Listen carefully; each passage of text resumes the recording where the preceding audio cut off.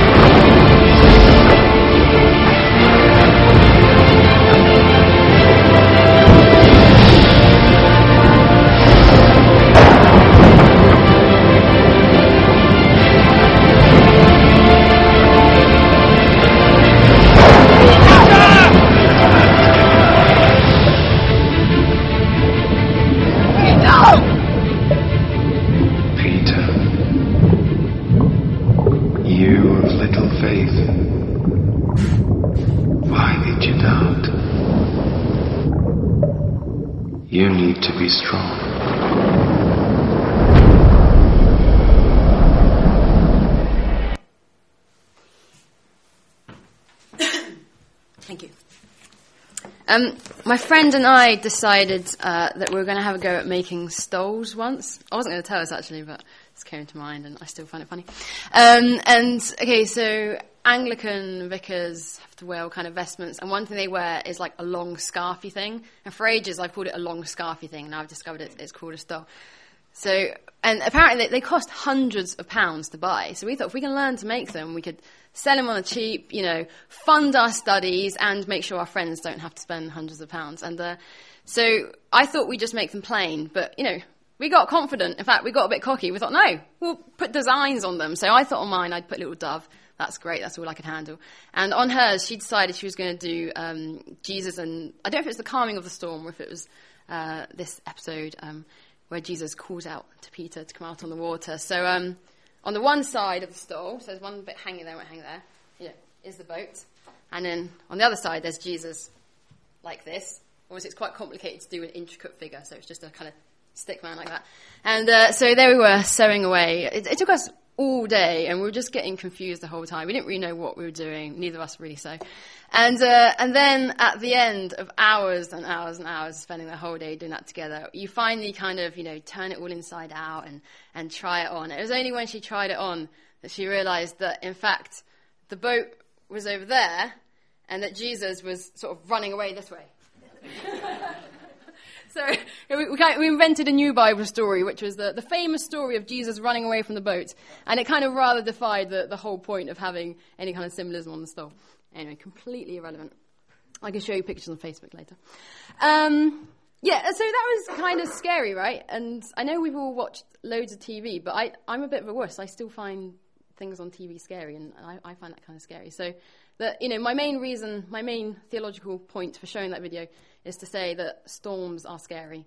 And if you want it to get any deeper than that today, then, Good luck. But it's important to remember, because I think sometimes we're a bit too quick to jump to conclusions with, Bible stories that we've heard before.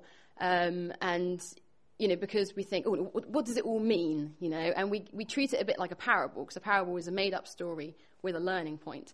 Whereas actually, this actually happened, like the disciples were genuinely terrified, and that was only at the storm, let alone their terror at then seeing, a figure coming in the water. We are going to, actually read the passage in a minute. I wouldn't go with just reflecting on YouTube videos. They're not 100% accurate. But let me just set the scene first. So we're in the Gospel of Matthew, and I find it helpful just to think, well, what has happened sort of just before this story? What's leading up to it? Jesus has just fed the 5,000. So he's performed a miracle which, shows, a bit about who he is. The fact that he's not just human. Multiplied all of these loaves and fishes.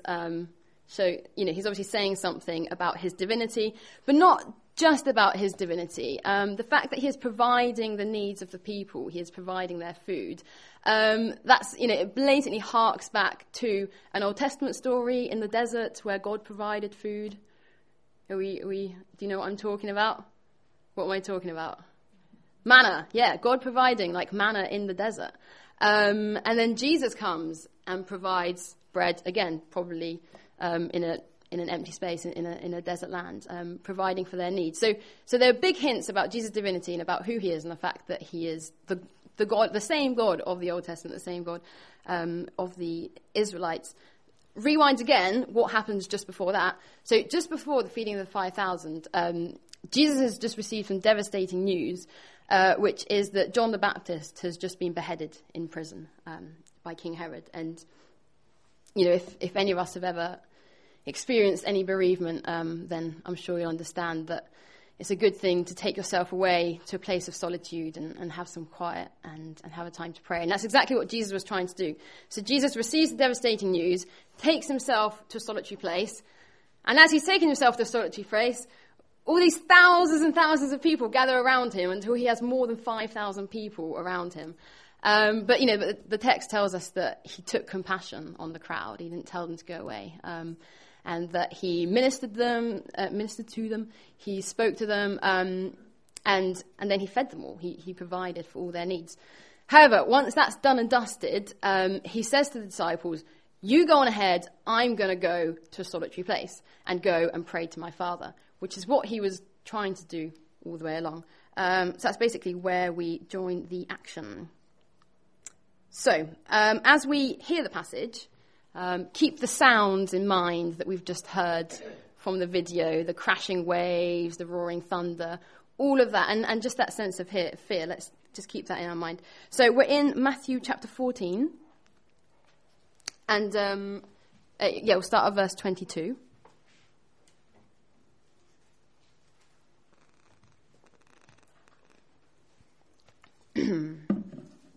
So, immediately, Jesus made the disciples get into the boat and go on ahead of him to the other side, while he dismissed the crowd. After he had dismissed them, he went up on a mountainside by himself to pray. Later that night, he was there alone, and the boat was already a considerable distance from land, buffeted by the waves because the wind was against it. Shortly before dawn, Jesus went out to them, walking on the lake. When the disciples saw him walking on the lake, they were terrified. It's a ghost, they said, and they cried out in fear. But Jesus immediately said to them, take courage, it is I, don't be afraid. Lord, if it's you, Peter replied, tell me to come to you on the water. Come, he said. Then Peter got down out of the boat, walked on the water, and came towards Jesus. But when he saw the wind, he was afraid, and beginning to sink, cried out, Lord, save me. Immediately, Jesus reached out his hand and caught him. You of little faith. He said, why did you doubt? And when they climbed into the boat, the wind died down. Then those who were in the boat worshipped him, saying, truly you are the Son of God. So it's quite a dramatic passage. And, as my main point was earlier, storms are scary. There you go. You learn all the good stuff from me. And I think it's good to realise that just the sheer terror of the situation that we're starting off in. And that although it's not a parable, there clearly are things to learn from this story, because Matthew has decided to include it in his gospel, obviously inspired by God. So the disciples are in a situation where basically they find themselves at the end of their tether and at the ends of their kind of like level of expertise. I mean, some of these people are fishermen, water. You kind of think it goes together and they should know what they're doing. But they've been battling probably for hours. And, they find there's nothing they can do. They're kind of like losing the battle. Does this kind of situation remind you of another storm? As I mentioned earlier, the two storm stories, aren't there? So the other storm is in chapter 8. You can either flick back to it now or look at it up in your own time. But we all know it, don't we? Jesus asleep, disciples absolutely freaking out, going wild. And Jesus says, why are you worrying, you of little faith? And he just tells the storm to be quiet. And it says that they were all amazed. And I think what's interesting is that in a lot of ancient mythology, kind of the sea and water kind of represents sort of the underworld and chaos, and it's kind of a threat, and it has sort of like connotations of evil. So, and a lot of mythologies have kind of like big sea monsters, sea creatures as well, and interesting things like that. So there's a lot of fear of what the sea represents. So actually, Jesus being able to say to the storm, like, calm down, stop, is a big deal. It's not just saying, well, it is saying that he's powerful over the whole of nature, but it's not just saying that. It's saying actually he's powerful over the whole realm of evil, basically, and the whole realm of chaos. And whereas every other kind of philosophy at the time would kind of be fearful of the sea, like Jesus shows that not only is he not fearful of it, but he has no issue just to calm it in 1 second. And he kind of, so I'm talking about the chapter 8 storm story at the moment. Sorry, I'm sort of jumping about. So basically, when he's calming the storm, he shows that he's not really controlled by earthly things, but actually it's the other way around, that he is in control of earthly things. And it's interesting because he says to the disciples, like kind of, what are you worrying about, you of little faith? And we think, well, obviously they're worrying because they're in a storm, they're all going to die. It makes perfect sense to us, but it makes perfect sense to us because we are completely powerless to do anything about it. Whereas from Jesus' perspective, he is completely powerful over those circumstances. So obviously if you are powerful over that situation, it makes sense to say, like, why would you worry? So the disciples already know that. They've already experienced this storm where they've seen Jesus' power over nature. And now we come to chapter 14 that we've just read. And it starts off with this disembodied spirit kind of hovering over the sea, which for me reminds me of Genesis and creation, and when there was nothing at the beginning and all there was the spirit hovering, the Spirit of God hovering over the waters, which again is just a picture of God's dominion, like over nature, and the fact that he is Lord. And in the same way, Jesus just comes, walking straight through the storm, as if it's not really a big deal. So verse 27 says, as he approaches, Jesus sees that they are terrified and says to them, take heart, it is I, do not be afraid. So they're wondering who is a strange figure, and when he makes himself known, the actual words that he uses is, don't be afraid, I am. So again, are there any bells ringing with I am? Where have we heard I am before? Moses. Yeah, Moses wants to, Moses is being sent, to Pharaoh, big scary situation. He says, well, who shall I say is sending me? Who are you? What's your name? And, and God says, I am. That's how he defines himself. So I'm not exactly too sure about this one. Maybe Jesus is just saying in the storm, don't worry, it's me. Or maybe he's saying, don't worry, I am, And I think quite often these little nuances are put in there deliberately. But, walking on the water in and of itself is a massive hint as to who Jesus is. So, let alone with the I am. So basically, this is a passage about who Jesus is and about knowing who Jesus is and the difference it makes to us, like when we know who Jesus is. So Peter realizes it's Jesus and says, "Lord, if it is you, command me to come to you on the water." Would Peter have done this sort of on day one of being a disciple? I don't really know. It's not like, who knows? But I think the thing is, by this point, Peter's he's been with Jesus. He's seen a ton of miracles. He's heard Jesus speak. He's picked up on at least some of, the hints that I've already mentioned this morning of Jesus showing himself to be, the Son of God. And really, Peter's faith has been growing through all of those things. And Peter's an interesting chap. He starts to feature a lot in Matthew's gospel.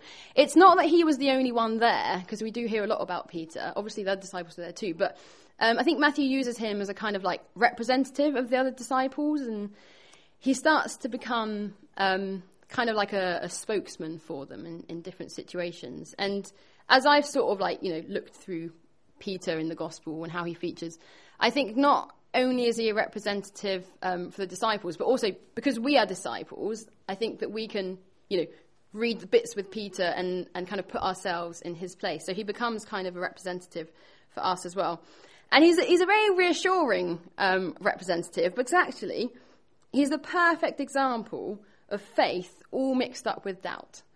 And he's also the perfect example of someone who starts up super strong, mega strong, and then, really focused on Jesus, but, then gets thrown, not just in today's story, but in a whole number of circumstances, like starting out strong, and then just getting thrown off and being overwhelmed. And yet, who does Jesus say that he will build his church on? Peter. So, wow, I think, okay, that's quite interesting. Because in some ways, Peter's kind of like our example of failure. He's not, let's not be too, pretend he's perfect kind of thing. But, I think how reassuring if he is our representative, that actually we can see our journey of faith and his journey of faith, which is that, our faith grows through difficult situations, and our own faith is, surely all mixed up with elements of doubt as well. I think it's good to be able to recognise that too. And also, not be afraid or even be afraid to sort of share those doubts with each other. I don't think church is a place where we have to pretend that our faith is always strong, but surely we can kind of be an encouragement to each other when doubts come in and when our faith is wavering. So Peter has faith in who Jesus is. He stepped out because he saw Jesus and he knew who he was.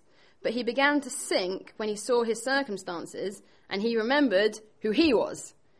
Obviously, Peter can't walk on water. In fact, Peter can't even save his ship from the water. It's not a good start. If you can't even keep your ship safe, then how on earth are you going to keep yourself safe just out there in the middle of the storm? So it's because he knows who Jesus is that he steps out in faith. And it's because of his faith in who Jesus is that he's able to walk to him. And it's when he is overcome with fear and doubt that he begins to sink. But Peter cries out for help, and Jesus reaches out his arm to save him. So it's easy for us to say, oh, well, Peter, you shouldn't have doubted. Gutted to be you, bit of a failure. But actually, even in his failing, Peter is an example to us to what to do. He knows he can't do it himself. He knows he has to cry out to Jesus and ask for help. And also he knows he has faith that Jesus is able to save him. So, yeah, that little moment in the story when he's, sinking and crying out and he's utterly useless, it made me think right back to the beginning of this kind of preaching series that has been going on for a few weeks, when I think we started off looking at the Beatitudes. Was that kind of the first one? And the first one of the Beatitudes always strikes me. It's I think it's the first one I knew. This is from Matthew 5, by the way. Blessed are the poor in spirit, for theirs is the kingdom of heaven. Sometimes we talk about the Beatitudes like it's something that we want to be or that we have to achieve or reach to. But think about poverty. Poverty basically means not having enough, struggling, ends don't meet, you're not doing well. So think about poverty of spirit. Well, surely it means struggling, not doing well, not coping in your spirit, emotionally, being broken, not having enough resources, like spiritually, emotionally, like to go on. So it's kind of a place of knowing that you just can't do life anymore on your own. And Jesus says, blessed are those who are poor in spirit, for theirs are the kingdom of heaven. Those who are at the end of their tether. And Peter knows he can't save himself. So I was just having to think a bit about Peter's logic in this scenario. So, perhaps this is kind of his way of thinking, if it is the Lord on the water and not a ghost, then there is no need to fear. Makes sense. If Jesus is Lord, then he can walk on water. If Jesus is Lord, then he can command Peter to also get out and walk on the water. So, if all of the above are true, then if Jesus is Lord, he can also save Peter from drowning. So, being at the end of your tether may not be the worst place to be, because I think for me, and I'm sure for many of us, actually, it's when we're at the end of our tether that we cry out for God. And that's where we meet him, and we know that he is close. And when Peter wasn't able, like Jesus reached out his arm and rescued him. So yeah, Jesus immediately reached out his hand and took hold of him, saying, "O you of little faith, why did you doubt?" He doesn't say no faith, because when Jesus talks to people who have no faith, he's talking about people who aren't believers at all. But he says little faith, because he recognizes that Peter is on a journey of faith, just like all of us are. But also Jesus doesn't say, never mind, He does challenge Peter, and it's uncomfortable, because we don't come to church to be challenged, really, do we? Or maybe we do, I don't know. Maybe it's just me. But yeah, and as we said, if Peter represents kind of the disciples and us, then we need to be hearing that challenge as well about our own faith. And I don't know, I think, if we rewrote the story, we'd want Jesus to be like, oh, never mind, get you out of the water. You're all right, I'll get your towel, that kind of thing. But actually, he does say to him straight away, he cuts the chase and he's like, okay, this issue is about your faith, Peter. And it goes on to say, and when they got into the boat, the wind ceased. Which means that when Peter stepped out in faith, it was still stormy. And it also means that when Peter cried out, "Lord, save me," it was still stormy. And the storm didn't actually go away till later. I think sometimes we just, if we're thinking about our own lives and the fact that sometimes we feel just battered by life, in the same way that the ship was being, battered by the waves. Sometimes, if we are at the end of our tether and we do get down to pray, our kind of immediate thought is just like, God, please take the storm away, But Jesus doesn't do that, like in this situation. Like the storm is still there all throughout this whole passage that we've read until right at the end. So when we are going through our own like sufferings and persecutions, what is it that's on our mind, and what is it that we're kind of obsessed by? Are we thinking about the fact that we can't handle our problems, which is true, and it's a good thing to realize, but is that the only thing we're thinking about? Or are we asking Jesus to take all of our storms away, just to get rid of the storm and be done with it?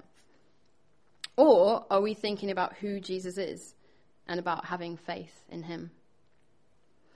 You see, our circumstances don't change who Jesus is.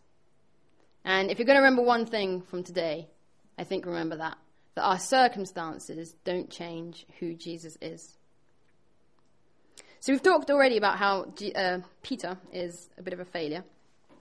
So we'll fast forward a bit to a couple of examples of what's just about to happen later on in Matthew. When Jesus is talking to the disciples and he says to them, who do people say that I am? It's Peter who comes out with the declaration, and he says, you are the Messiah, the Son of the living God. I think that's chapter 16 probably. And Jesus looks at him and says, you know what, my Father in heaven has revealed that to you. So it's like, wow, amazing, good moment. Peter is the one who makes that very definite declaration. Obviously for us now, we live the other side of the crucifixion and the resurrection, and we can say, yes, Jesus is the Son of God. But, disciples hadn't actually been through that process yet. So they were gradually getting to know who Jesus was. And it was only through a divine revelation that Peter was able to know that. But within moments, what happens? In terms of like... that's coming up as well. Shortly. So, but straight after the declaration of saying who Jesus is, you have Jesus saying to Peter, "Get behind me, Satan." It's a little bit of a dramatic swing between the one and the other. And he tells Peter, "You are being a stumbling block to my mission." So it's like, wow, talk about, getting it right and then making an epic mistake afterwards. And then afterwards we move on to what Paul was just saying.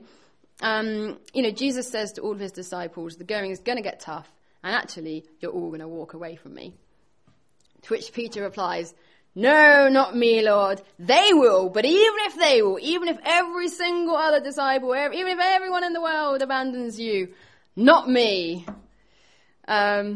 Right. And then he goes on to pretend that he doesn't know Jesus and to actually, say that he is blatantly is not associated with Jesus in any way. He goes on to do that 3 times immediately. But Peter isn't just there for us to point a finger at and say, kind of mock and say, well, look, you get it right, then you get it wrong. Actually, Peter is there, as I said earlier, for us to see our own faith journey reflected in his journey. And his journey is full of ups and downs. So I just wanted to share kind of a short testimony, really, of how, like, some difficult situations where my faith has grown a lot. And I know I can look back to these and think, yeah, that's probably where my faith grew a lot, basically.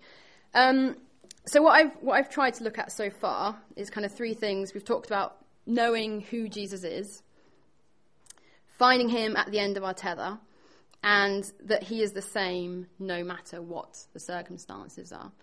And, hopefully my sort of little testimony actually relates to those 3 things as well. So I think where I've experienced finding Jesus at the end of my tether and at the end of my area of expertise is praying in a number of occasions where I've been praying desperately with a friend who, she has a foster son who's a teenager now. When this all kind of happened, it was more ongoing over the last couple of years, not so much this year, but it's still an ongoing issue. And basically, he's a very, very traumatized lad, and he started to go missing, basically. So he would kind of walk out, disappear in a huff or in whatever, or in distress, and we wouldn't know where he was. Sometimes it would get quite late. He didn't have a mobile. We didn't know anything. And yeah, basically, it just got to a point where there was nothing you can do about it. Like, my friend would call me, and if I was there, this is back when I was in Southampton, then I would go around and I would sit with her, and we would spend hours just sitting around her kitchen table. And then obviously, after a number of hours, you call the police and you try to file a missing person, and they say, well, how long has he been missing for? And you tell them, they tend to say, it's not long enough. And you try and explain the whole situation. You say, no, this is a very vulnerable young person, etc., etc., etc. And then, and then once we managed to get this lad on their kind of like radar, on their records, they knew that when we called up, they did need to actually go out looking for him. So then they would have all their patrol cars like out on lookout for the whole of the town and any particular areas. They would go and like man the train station to make sure he wasn't going anywhere. All that is going on, and we're just like sitting in a kitchen. And it's one of those things where it's like the more you look at the situation and the circumstances around you, the more you start to sink, the more you start to plummet into despair. So the situation is, we have a very vulnerable young little friend out there in the dark. He's not even big. He's like tiny and skinny, cannot defend himself. And you begin to think of all mean of horrors that could happen to him. You start to think about the fact that if he is out there, he's probably feeling very irrational, very tired, and not really being able to think straight.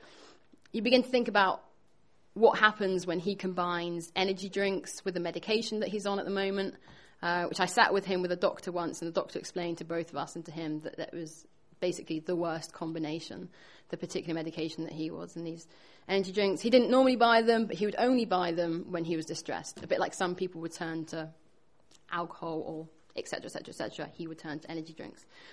And, you start to be concerned about his future records as well, because everything he does gets put down on paper for social services. And those are the circumstances, basically. And if you sit in a kitchen long enough, think about everything that's going on, that's a pretty desperate place. And also, just that he was our area of expertise, both for my friend and both for me. She fostered him. I worked with him at school and in other capacities as well. So we knew about young people. We knew about kids in foster care specifically. We knew about kids specifically with emotional trauma. If there's something we could do, it should be this. Just like if there's something the fishermen they should be able to do is sail a boat. And yet we couldn't. We got completely to the end of our expertise. And it's at that time that you sit down and you pray. And what we did is that we started to look to Jesus and not to our circumstances. And when you start to look to Jesus, you kind of start to believe that actually, first of all, you focus on who he is. And you think, wait a minute, Jesus is above and beyond all of these things. And then you start to believe that Jesus can do the impossible. And I'm going to give you a few examples of the impossible. So, you begin to believe that Jesus can do the impossible. The impossible, like the time, a police officer found him, and rather than treating him like a hooligan, realised somehow, we don't know how, but was just kind of inspired, picked up straight away on the fact that this isn't a normal lad. This is someone who is clearly in need and in distress, rather than a criminal. And was able to treat him appropriately. And he was able to sort of comfort him and get some sense out of him. And before bringing him home, stopped by a fish and chip shop and bought him sausage and chips. Okay, it's not quite at the same level as walking on water. But for me, that for us, that was the impossible. When you think about the worst case scenario, and then you find out that someone has understood everything about him and fed him and brought him home and comforted him, you think, wow. So you start to believe that Jesus can do the impossible. The impossible, like the time that he went missing for hours. And I got a text. This is when I was actually in Bristol. And to say, please, could we pray? And a few of us prayed. Actually, it's one of the times that a few of us were meeting. I don't know if Martina or Brian were there, but there's a few people together. And I think we didn't really find out what had happened until the next morning. But then we find out that actually, as we'd been praying, he'd taken himself to this kind of big, Christian charity centre place, and they had a drop-in, for the homeless people. And I was just amazed the next morning when I asked the prayer was that basically God had taken him to church, in his hour of deepest need, when, like I say, anything could have happened to him, that he had ended up, being cared for by Christians. And I think they were even able to pray for him and make sure that he got home safely. So, you really begin to believe that Jesus can do the impossible. A different situation where basically, long story short, they were able to find funding for him to go to one of the best therapeutic residential schools in the whole of the UK. And it's probably the most expensive type of place to go, which caters specifically exactly for his needs. And there are actually only, I think, 3 places like this in the whole of England. So, did God take away the storm in my little testimony? No. Did it hurt? Yes. We were absolutely exhausted even after he came home, or after you get the text to say, everything's fine. You're emotionally drained after going through all that kind of situation. Is everything sorted now, today, as I'm talking to you? No. There are ongoing issues. But as we sank into fear, together we were able to call out to Jesus. And we found that Jesus reached out his hand. And, although this happened again and again and again, and it was wearing us out, and it was tiring, it was through each one of those situations that my faith grew and grew and grew. And it's actually in that place where you're saying to God, what on earth is happening? And you're kind of really wrestling with God. And you're being honest with God, about everything that's going on. And you're trying to see God for who he really is. It's in that difficult place that faith grows. And I can happily say that although they weren't enjoyable times, that my faith grew a lot more in every single one of those scenarios than it ever did sitting in the library at Trinity College, reading theology books. So let's nip back to our actual text, and I'll wrap up soon. So verse 33, and those in the boat worshipped him, saying, "Truly you are the Son of God," the moment the penny dropped. And that's the first time they use that expression, at least in the Gospel of Matthew. You are the Son of God. They've seen him do the feeding of the 5,000, but that wasn't their reaction. It wasn't in the amazingness of the feeding. It was actually in the terror of the storm that they recognize, like, who Jesus is. As a commentator called Wilkins says, a proper appreciation for Jesus' power should produce worship, not simply astonishment. So in the last storm, in chapter 8, it says, this is what happened, and the result is they were all amazed. Whereas in this chapter, in this storm story, they're progressing in their faith. Because not only are they amazed, but actually it leads them to worship Jesus. And so with my little testimony and my 3 kind of stories of impossibility, I don't want you to go, oh, isn't that nice that boy was looked after? Or, oh, that's interesting that he ended up being looked after by Christians. How funny. We say that sometimes, don't we? We try and share something with each other, and the other person goes, oh, that's a coincidence. You think, that wasn't quite the point why I was saying it. Or they go, oh, that's funny. You think, well, that wasn't quite the point either. And so actually the reason why I tell you my little testimony is that, I want that to lead you to worship Jesus. And through this through the story of the storm, we want that also. Our response should be that it makes us, worship Jesus. And I just want to encourage us when we're, sharing stories over coffee, over the phone, or on Tuesday nights, or wherever it is. Maybe to actually, even if you just say praise God, or actually stop and pray, or just do something when you hear something, when you're trying to share a story, or someone's told you something about like God's work in their life, actually pause for a second and give God the glory.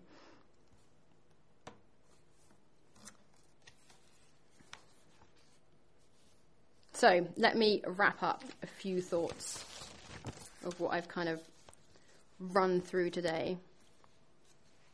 It was Peter's faith in knowing who Jesus is that allowed him to overcome his fear. The wind and the waves tell us it's impossible.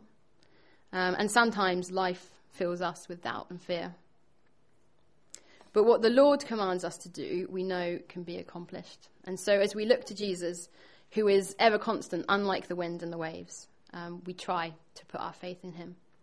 And we put our faith in him because we have come to know who he is. We know that he is the Son of God and that he is all-powerful and almighty. He's powerful over all circumstances, and he is ready to reach out and save us should we need it. He's closer than we think.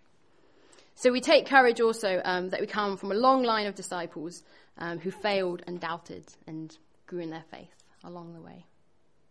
Let's pray together.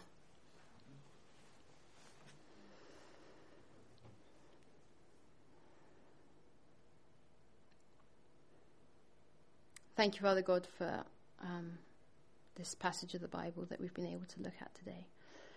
Please keep on speaking to us and challenging us about it. Almighty God, who is powerful over the storm, over every circumstances, we recognize that like Peter, we have failed and we have doubted. And the wind and the waves have gotten the better of us. In the silence, we want to bring those moments to mind and lay them before you.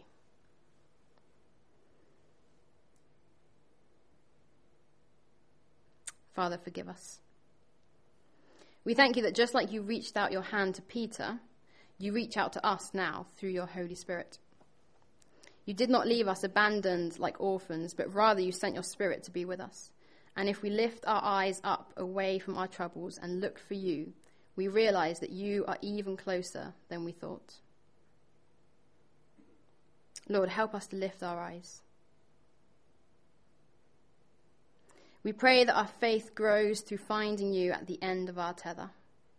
Lord, we have faith, but we don't want to just be baby Christians forever. And equally, we don't want to just become hardened by the tough times of life, but rather we pray that, like the first disciples, that our faith would keep growing. So we stand here today as a ragtag community of disciples with all of our ups and downs going on in life. And we look to Jesus and worship him because we recognize that he is the Son of God. Amen. So let's go into this week ahead knowing who Jesus is and knowing that God is closer to us than we think. Amen.